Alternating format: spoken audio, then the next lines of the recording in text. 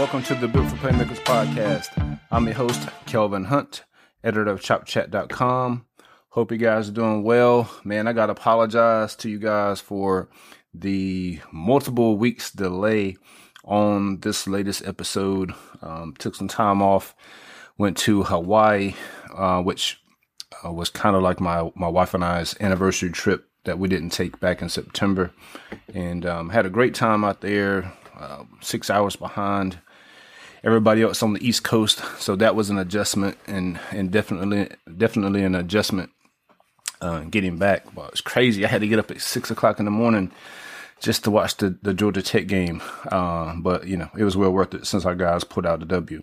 But in this episode, we're going to be talking about the Miami game specifically. For the most part, probably will touch on a little bit of Syracuse coming up.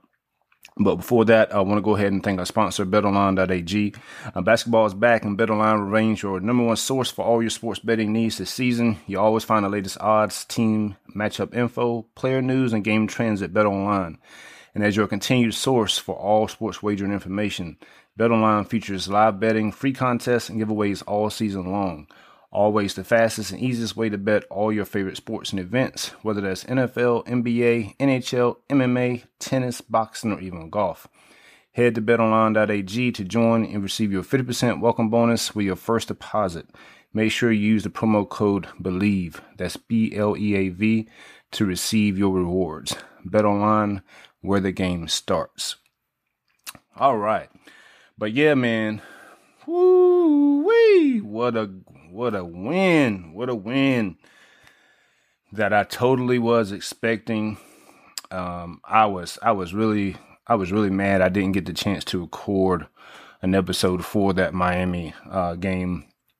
We planned our Hawaii trip over a year ago, and so we had it planned before the games were even announced, the dates and all that good stuff. So it is what it is, and the price that we paid to go to Hawaii, I couldn't really pass up on it. So we had a good time, but I was able to still write about the game, and going into the game, I had been saying all along. I mean, even in the preseason, when I wrote the top three most overrated teams on the schedule, of course, Miami was number one. Then we had NC State number two, and just like the previous year, I was right on all three of those teams last year and this year. And I had no fear of Miami whatsoever. In the preseason, it didn't matter when, I thought it was a joke. They were ranked top 15 or whatever it was in the preseason. The only thing that really gave them any semblance of, thinking people, or fooling people that they will be good is that, they play such a cupcake schedule. Kind of like UNC this year. I posted on Twitter earlier today. Their first three games were against non-Power 5 teams. And, the only two teams they beat with a winning record is Pittsburgh and Duke. But they're, 8-1 and top 20. But anyway, but yeah, going into the season, I didn't fear Miami whatsoever. I wrote about Mario Cristobal when he was hired. Matter of fact, I posted it again yesterday just as a reminder. You can go back and read what I wrote. And you're talking about a 500 coach playing a cupcake schedule that's now under 500. I mean, think about that. And going into the game, I felt, of course, I've been a supporter of the FSU defense this year, unlike most people. And I knew that the defense was going to hold Miami's offense down enough. The only question was FSU's offense going to get out of its own way and really go to work against a Miami defense that a lot of people were touting was good. And I knew that was a lie. All you had to do was look at who they had played. And I, as much as I could, because, I couldn't record, I was tweeting out stats last week. They were saying, they have a good run defense and blah, blah, blah, blah, blah. But they haven't played anybody. They only, allowed 3 point whatever yards per carry it was. And I was like, yeah, but against the only good offense they played, which was North Carolina. The running back he averaged 5.7 yards per carry. And you knew Mike Norvell was probably going to run Jordan Travis if he had to. So when you got that factored in on top of, what FSU's been doing, as of late on the ground, I knew they were going to put that thing on Miami. The question was, were they going to avoid turnovers and, not keep Miami in the game? And here's what I wrote verbatim in the preview. I said, if FSU does not turn the ball over, they'll beat Miami by double digits. But turning the ball over is something that FSU's offense has a propensity to do, which they have. But if you would have said, hey, FSU will only turn the ball over once, and that turnover will be deep in, Miami's own territory on the one, I'd have said FSU would have won by 3 touchdowns. I mean, I said they were going to win by double digits anyway. But, or if you told me that FSU would score touchdowns on their first 2 possessions, which I wrote my 3 keys to defeating Miami, and I was like, well, the first one was they got to get off to a fast start. Right? I said they got to get off to a fast start. And if they do that, Miami has a propensity to lay down. And I'm trying to find let me see. Where did I put that at? Here we go. So I said, this is verbatim. I'm reading the article right here. I said, FSU had chances to score on their first 2 possessions against Wake Forest and Clemson and wasted great field position on both of those offensive possessions to go up 2 scores. A 10-0 or 14-0 lead against Miami would be huge. And we've seen FSU put teams away early like Boston College and Georgia Tech. I said, we've seen bad teams like Middle Tennessee State put Miami away early. I said, it will be really easy for them to lie down because the expectation is they aren't supposed to win the game. Boom. FSU scores touchdowns on their first 2 offensive possessions. FSU's defense, gives up a 49-yard field goal on Miami's first offensive possession, and that was it. It was lights out, cut off the lights, it's over. And I knew when it was 14-3, I knew it was over. And I think all the Miami fans knew it was over, and the Miami players knew it was over. Cristobal knew it was over. And I know everybody was like, there were a couple of times where Miami it was like 4th and 1. And people were like, well, Cristobal should go for it here. And all I was thinking was, bruh, Cristobal is trying to avoid the blowout that's coming. I think I wrote that on Twitter. I'm pretty sure I did. He's trying to prolong this blowout as long as possible. Matter of fact, I think that's why he put Tyler Van Dyke back in the game, even though he knew he was hurt, which was a clown move. I mean, that was ridiculous.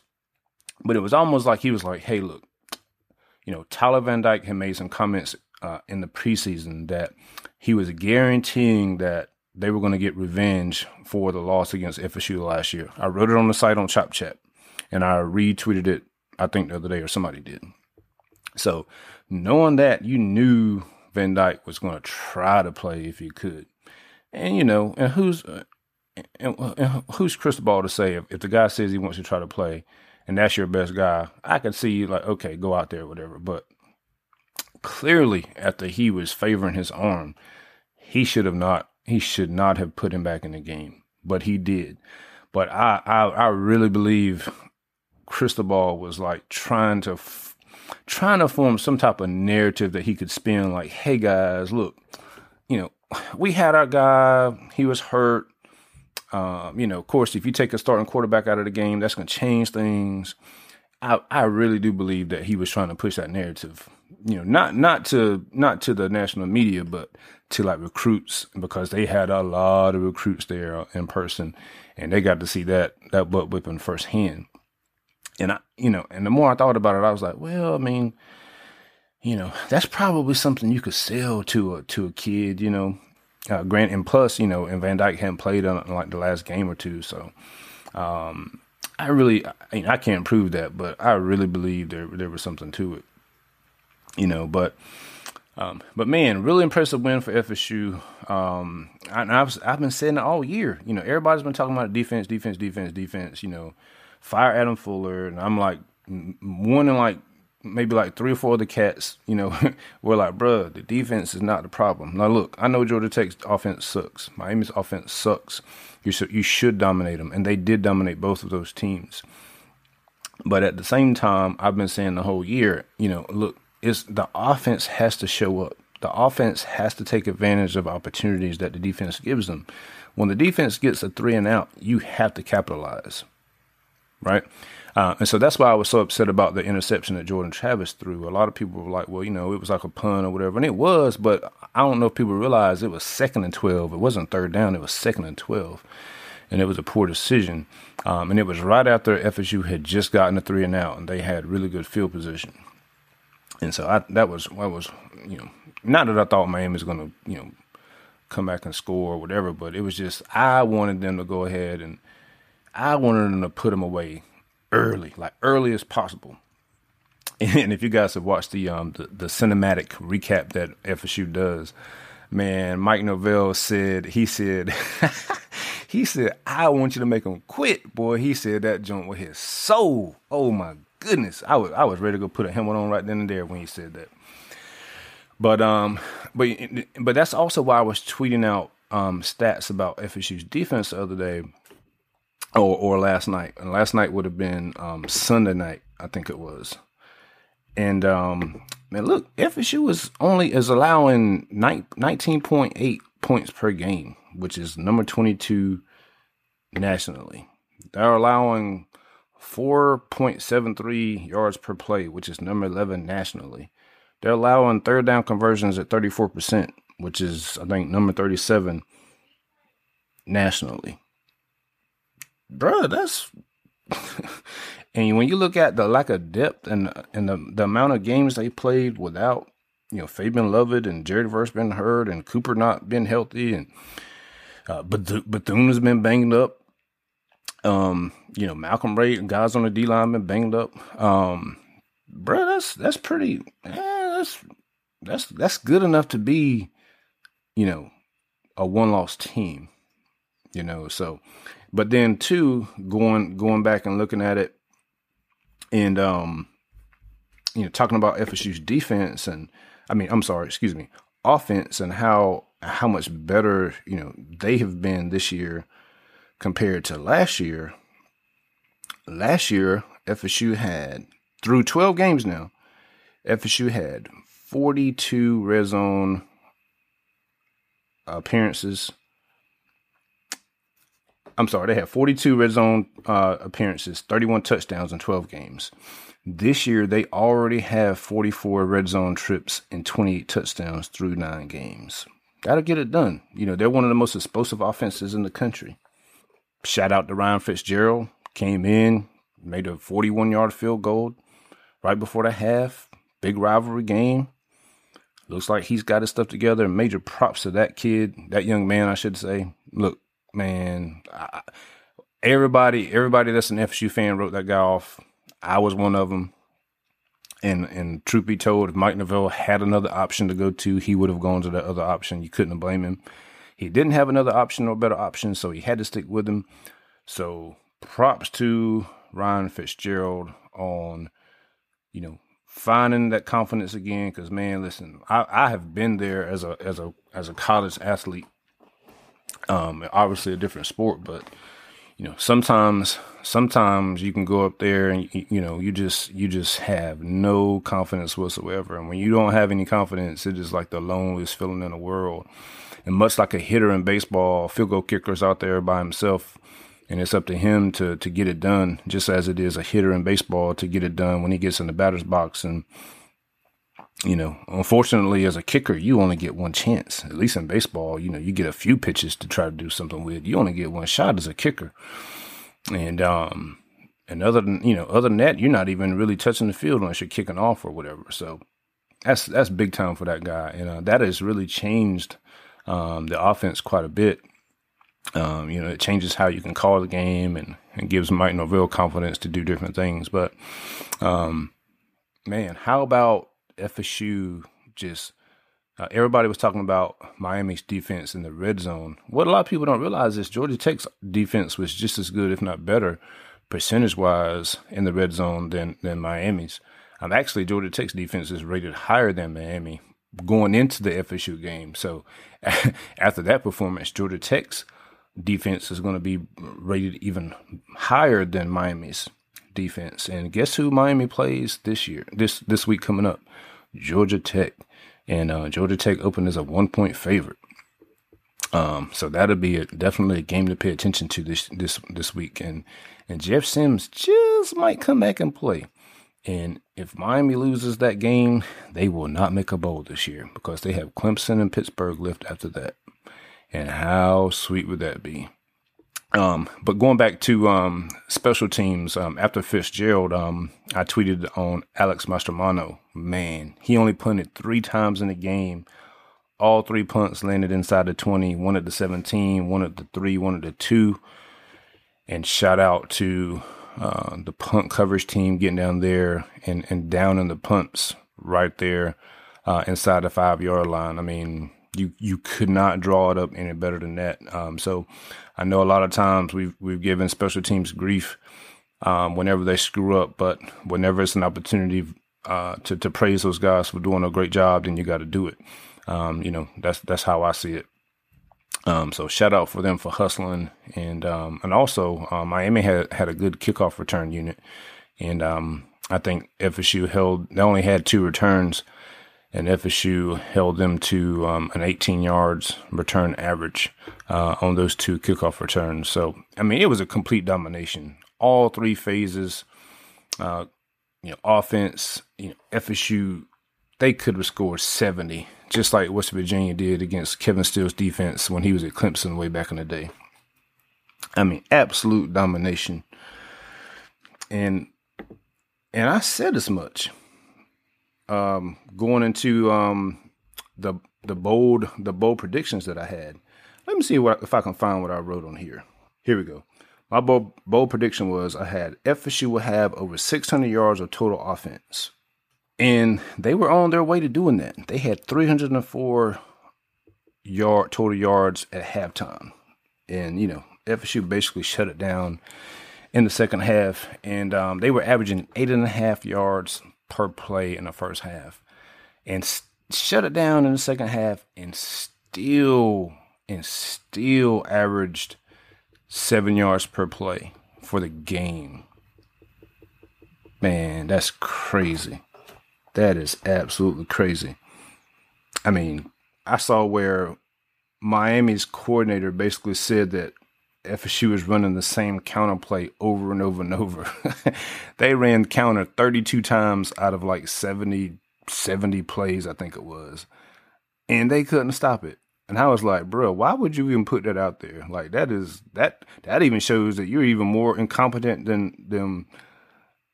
what everybody already thought. I mean, that's crazy. Here's what I wrote about FSU's offense. I said, and this is from the Miami preview and prediction that I wrote. I said, it's going to be a pick your poison game for Miami. If they load up to stop the run, FSU could gash them in the passing game. If Miami chooses not to bring a safety down in the box, FSU could gash them on the ground. I said, I think FSU will prefer the latter early, forcing Miami to bring a defender down before hitting them in the head with a passing game. And, they did that. They tried to establish run early in the first, they tried to go outside zone on the first play, and Miami, dropped them for a loss of 5. And, then they, I think they ran another play, and then they hit him over the head with the pass to Ontario Wilson, up 7-0, boom.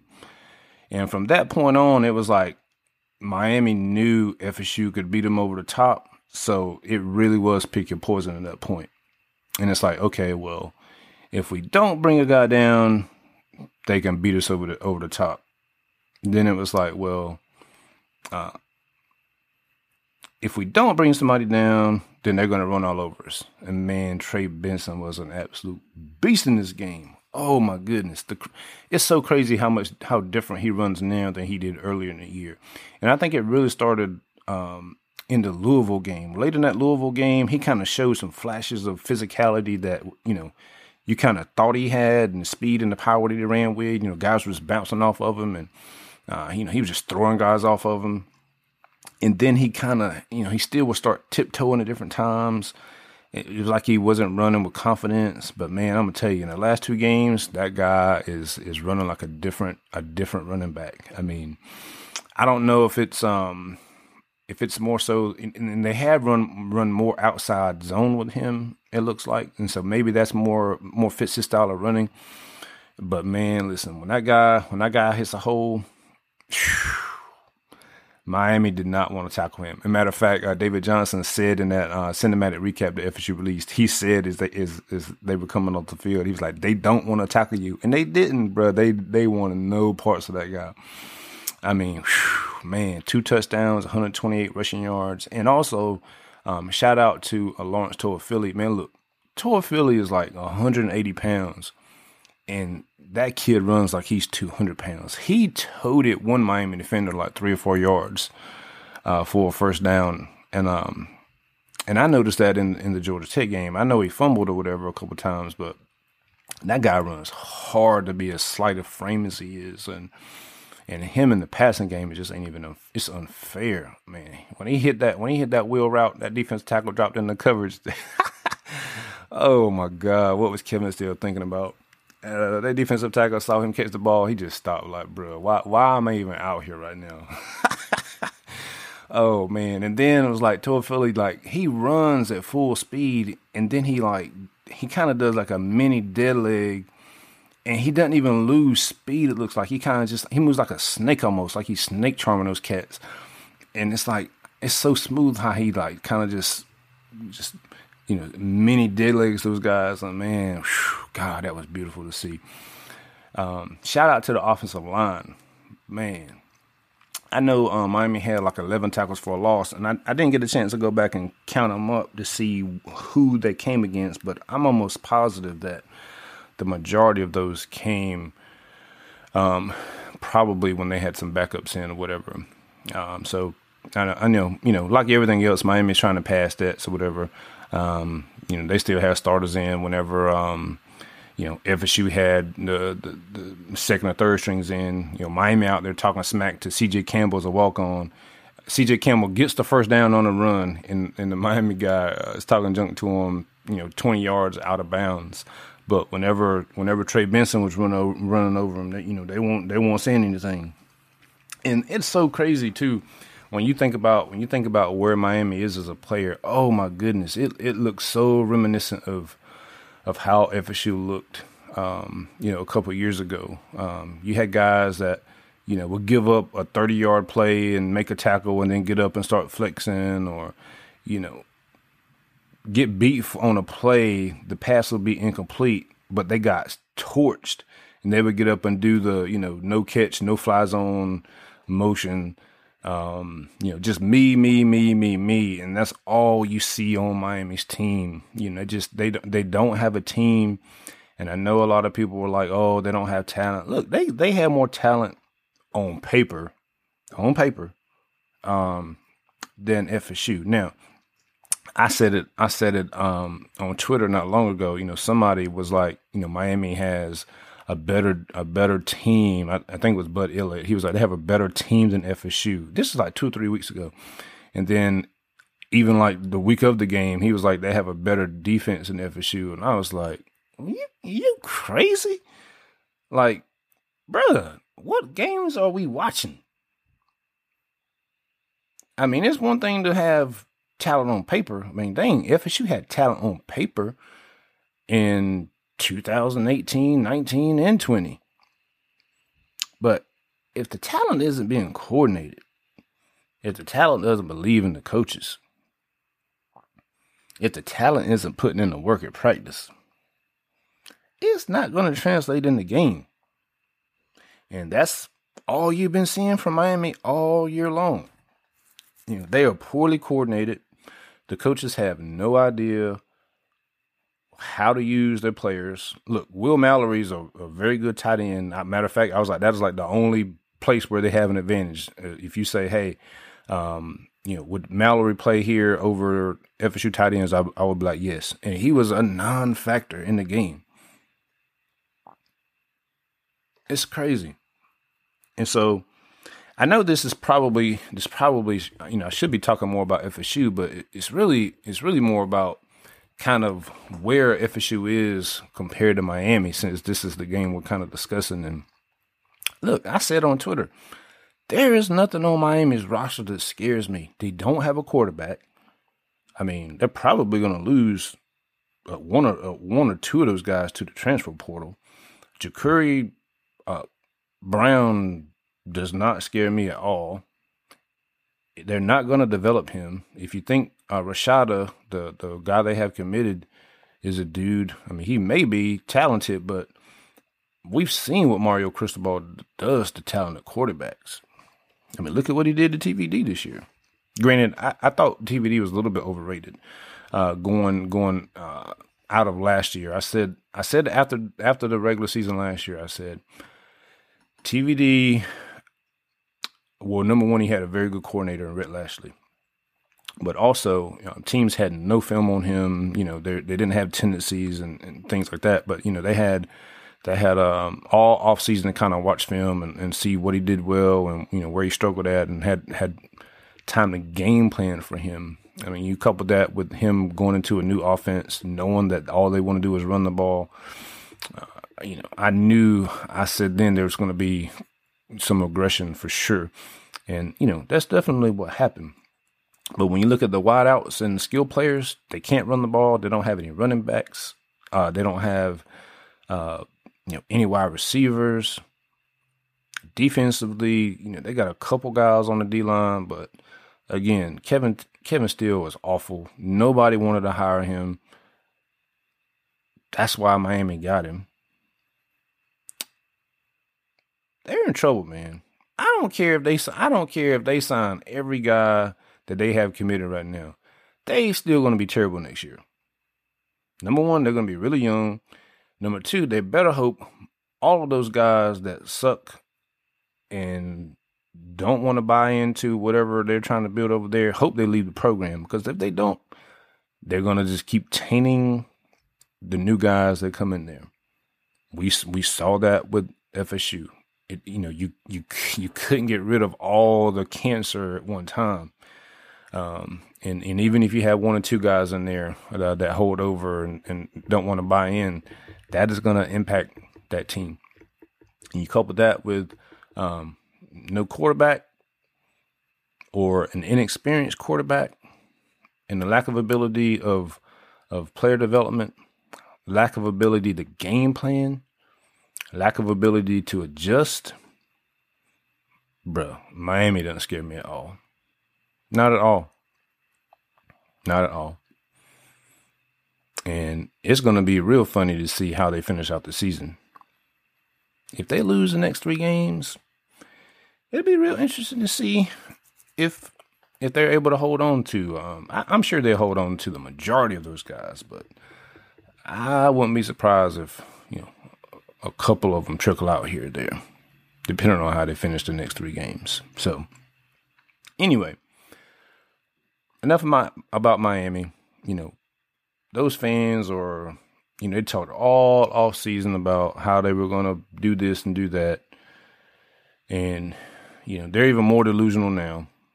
And that's probably why I hate Miami more than I do Florida. Like, I despise Miami. Like I want to punch somebody in the throat type, when you talk to a Miami fan, man. I mean, there are very few and far between that are rational and talk with sense. I mean, there's a couple, but for the most part, you're just like, oh my God, like where did you come from? Like this, you don't even think with any type of logic whatsoever. But man, what a win. What a win. Man, where does FSU go from here?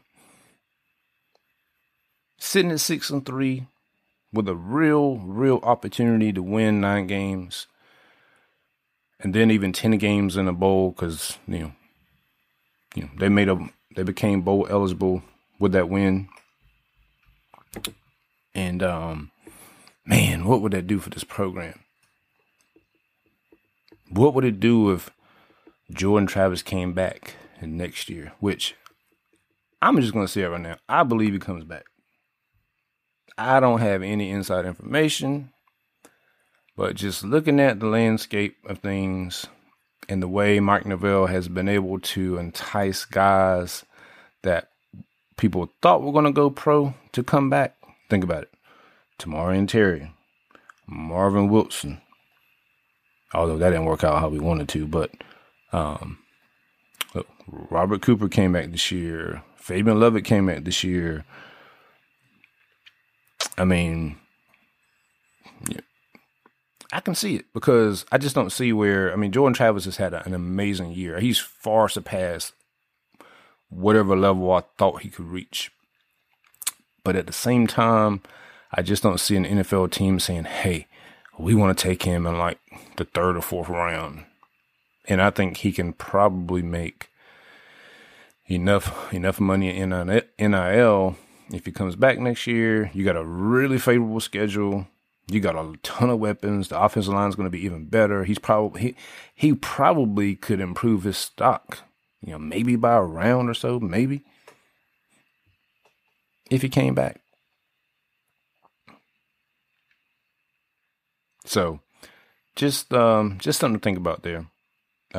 He may go pro. I just, man, I don't know. I just don't see an NFL team taking the chance on him with his injury history. Granted, he's been able to stay healthy for the most part this year, aside from getting banged up at Louisville. But also, I think teams will look at how he's played against some of the better defenses, and he's not played terribly, but you got to think if he were going up against an NFL defense, then that definitely would limit him, and he wouldn't be able to use his legs, which he hasn't. He's done a good job of just staying in the pocket this year and letting things develop. So shout out to him for that development. But I don't know, man. I just see him coming back. I know this coaching staff they usually have a really good plan as far as like planning for the future. A prime example would be, it came out today, I think it was, that Antavius Woody is making the change from offensive lineman to defensive tackle. And if you follow me on Twitter, whenever he committed, I said at the time I liked him better as a defensive tackle than I did offensive lineman. And so when you think about it, you say, okay, you're going to lose Fabian Lovett, you're going to lose Robert Cooper, and then we didn't make the top 5 for my guy, the defensive tackle that's probably going to go to Jordan Hall, that's probably going to go to Georgia. And so you're okay. So if we miss on Jordan Hall, we got a guy or two in this recruiting class. But when you look at it, you got Tiafasi, who's redshirting this year. And then if you add Woody to the mix, Woody and Tiafasi will have this whole year and this whole off season to under their belt, so to speak. So, those guys realistically could contribute next year, more so than Jordan Hall probably would, even though, he's a really highly rated guy. And so just having foresight like that and thinking ahead like, hey, well, if this doesn't work out, then we can just do this and probably be even better next year than we would have otherwise. And then just when it comes to game planning in general, going back to talking about Miami not being able to, but man, this staff they're able to evaluate, put guys in the proper positions. They're able to look at film and look at weaknesses of opposing teams and find ways to attack them over and over and over. And really it's all about just the times FSU has not won this year. FSU has beaten themselves by not executing. for the most part, I mean, there's been a couple plays where you could say, well, I don't like that play call or whatever, but for the most part, it's lack of execution, turnovers, drop passes, just very, very, very small things. And that has been the difference between FSU being 6-3 and 8-1 or possibly 9-0. A few turnovers, a couple drop passes. That is really the difference. FSU is really close, really, really close to being. I mean, I would take them over North Carolina right now. North Carolina's number 17, but I would take them over North Carolina right now. Even though North Carolina has a really good offense, their defense is trash. And I like our guys enough to where we would get enough stops, and they definitely couldn't stop us. So I would say FSU's definitely a top 15-ish type team with, when healthy, could go toe-to-toe with most of the teams in the top 15 or so, and beat them probably. Aside from a couple, obviously you got your Georgias and things like that, but FSU's a good team, man. Right now they're just missing the depth that you need to be an elite team. That was really one of the main differences between FSU's 2013 team and everybody else. Even the backups could play. And right now, whenever FSU starters at some key positions go out of the game, there's a pretty drastic fall off. You saw that whenever they put the second team in against Miami the other night. Miami was able to mount a drive or whatever, and then FSU put the starters in and put the clamps on real quick. And how about, I gotta mention this. How about my tackle from Jamie Robinson? Oh my goodness, bro! When he just threw my dude down and just walked off. I just put my hand over my mouth and was like, ooh, man, that was so sick. Like, you couldn't have planned that even better. And the way, and for him to just do that in the moment, like, just get off me, homie, and just walk off, like, bro, that was sick. That was so sick. But yeah, so they put the starters in and got those guys on out of there, man. Miami still has not scored a rushing touchdown against a Power 5 team this year. That's how bad they are. That's how bad their running game is. Wow. Crazy. But anyway, man, I'm sure I haven't even had a chance to listen to some of the podcasts I generally listen to. So I'm probably regurgitating some things that people have already said. But I do want to talk about the Syracuse game here just for a second. And I promise I am going to try to record a preview of Syracuse this week. If I can find time, man. Like I said, got a lot of stuff going on, just work wise and life wise. So on top of trying to run a website and get good content out there, and finding time to record is just hard for me. But going to try to do that. But looking at Syracuse, man, they're really banged up. And if you've followed me on Twitter, I've said all year long that I expect them, by the time FSU rolls up to upstate New York, for them to be pretty banged up. They had a stretch where they had to play Notre Dame, Clemson, NC State, and Pittsburgh before playing FSU without a bye week. And, we've seen, they've been without the quarterback. He got hurt. They've lost, I think, a couple of defensive players, a cornerback and a defensive tackle, I think it is.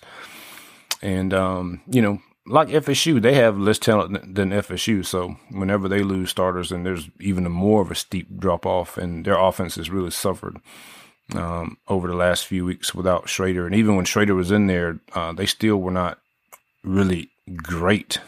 They have a real simple offense. I said this whenever Schrader was still healthy. It's a combination of Schrader, running using his legs, Gadsden is like the long wideout that they have, and then they have Tucker, the running back, who they use a lot in the passing game. Those are the three. That's the three-headed monster. If you take two of those three away, you're gonna smoke those guys. And right now, with the injuries they have on defense, they can't stop the run at all. I put a tweet out earlier tonight. FSU and Pittsburgh have allowed about the same amount of tackles for a loss on the season. Well, guess what? Against Syracuse, Pittsburgh only allowed 3 tackles for a loss and had over 150 rushing yards.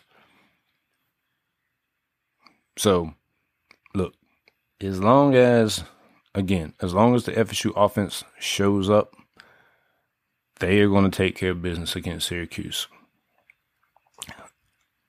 That's just how this team has been all year. With the FSU, if FSU offense shows up and scores 30 points, they will beat almost every team on the schedule.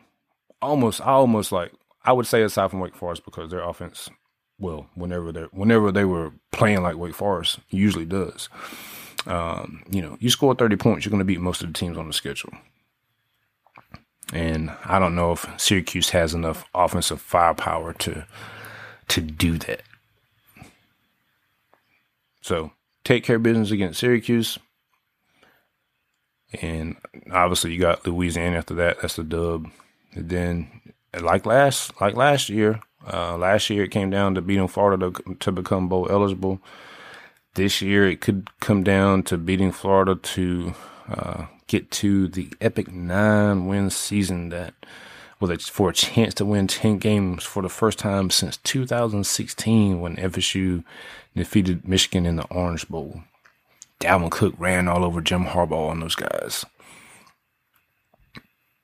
Man, that sure would be great to finish the season like that, and especially beating Florida. And if Miami continues to implode to be state champs, going for the first time since 2016,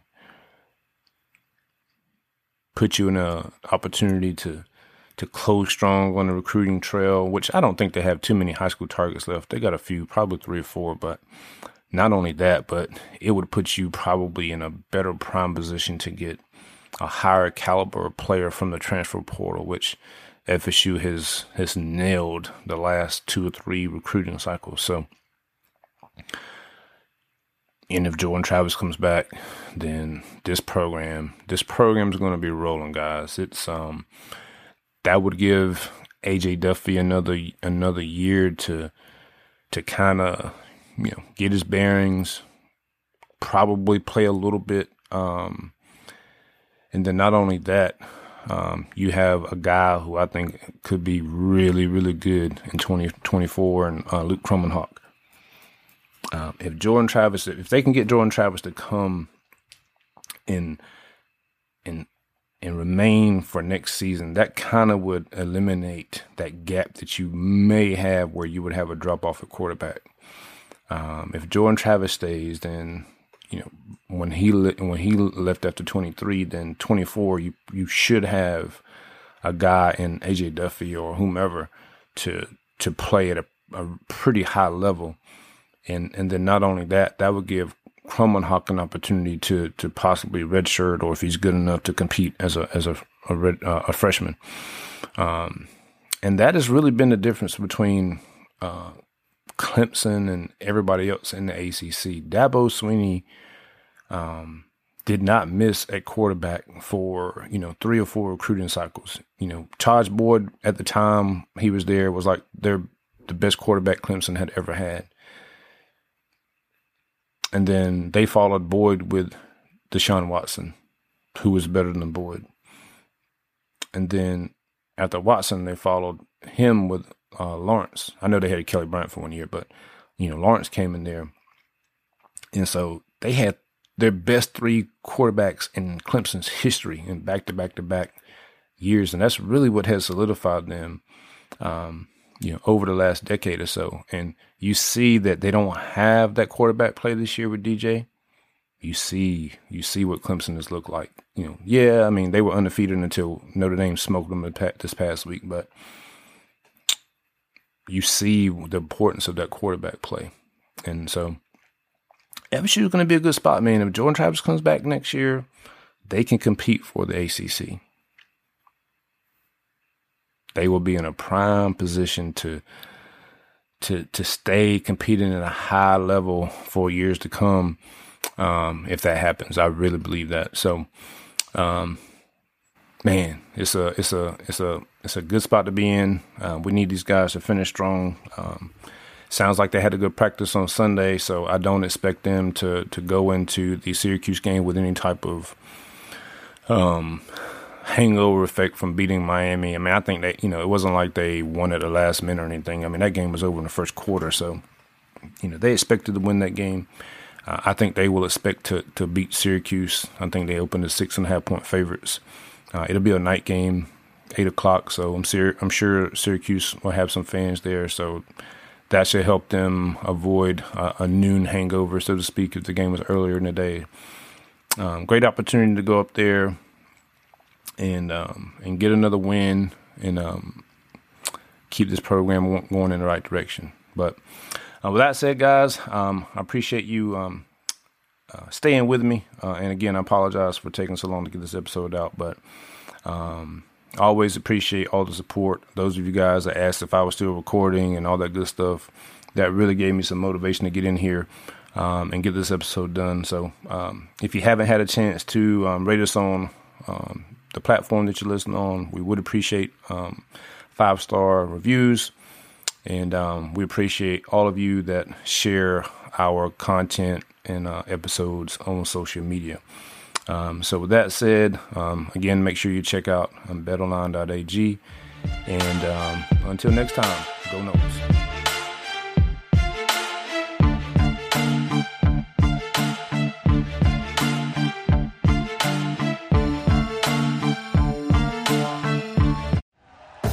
Thank you for listening to Believe. You can show support to your host by subscribing to the show and giving us a 5-star rating on your preferred platform. Check us out at Believe.com and search for BLEAV on YouTube.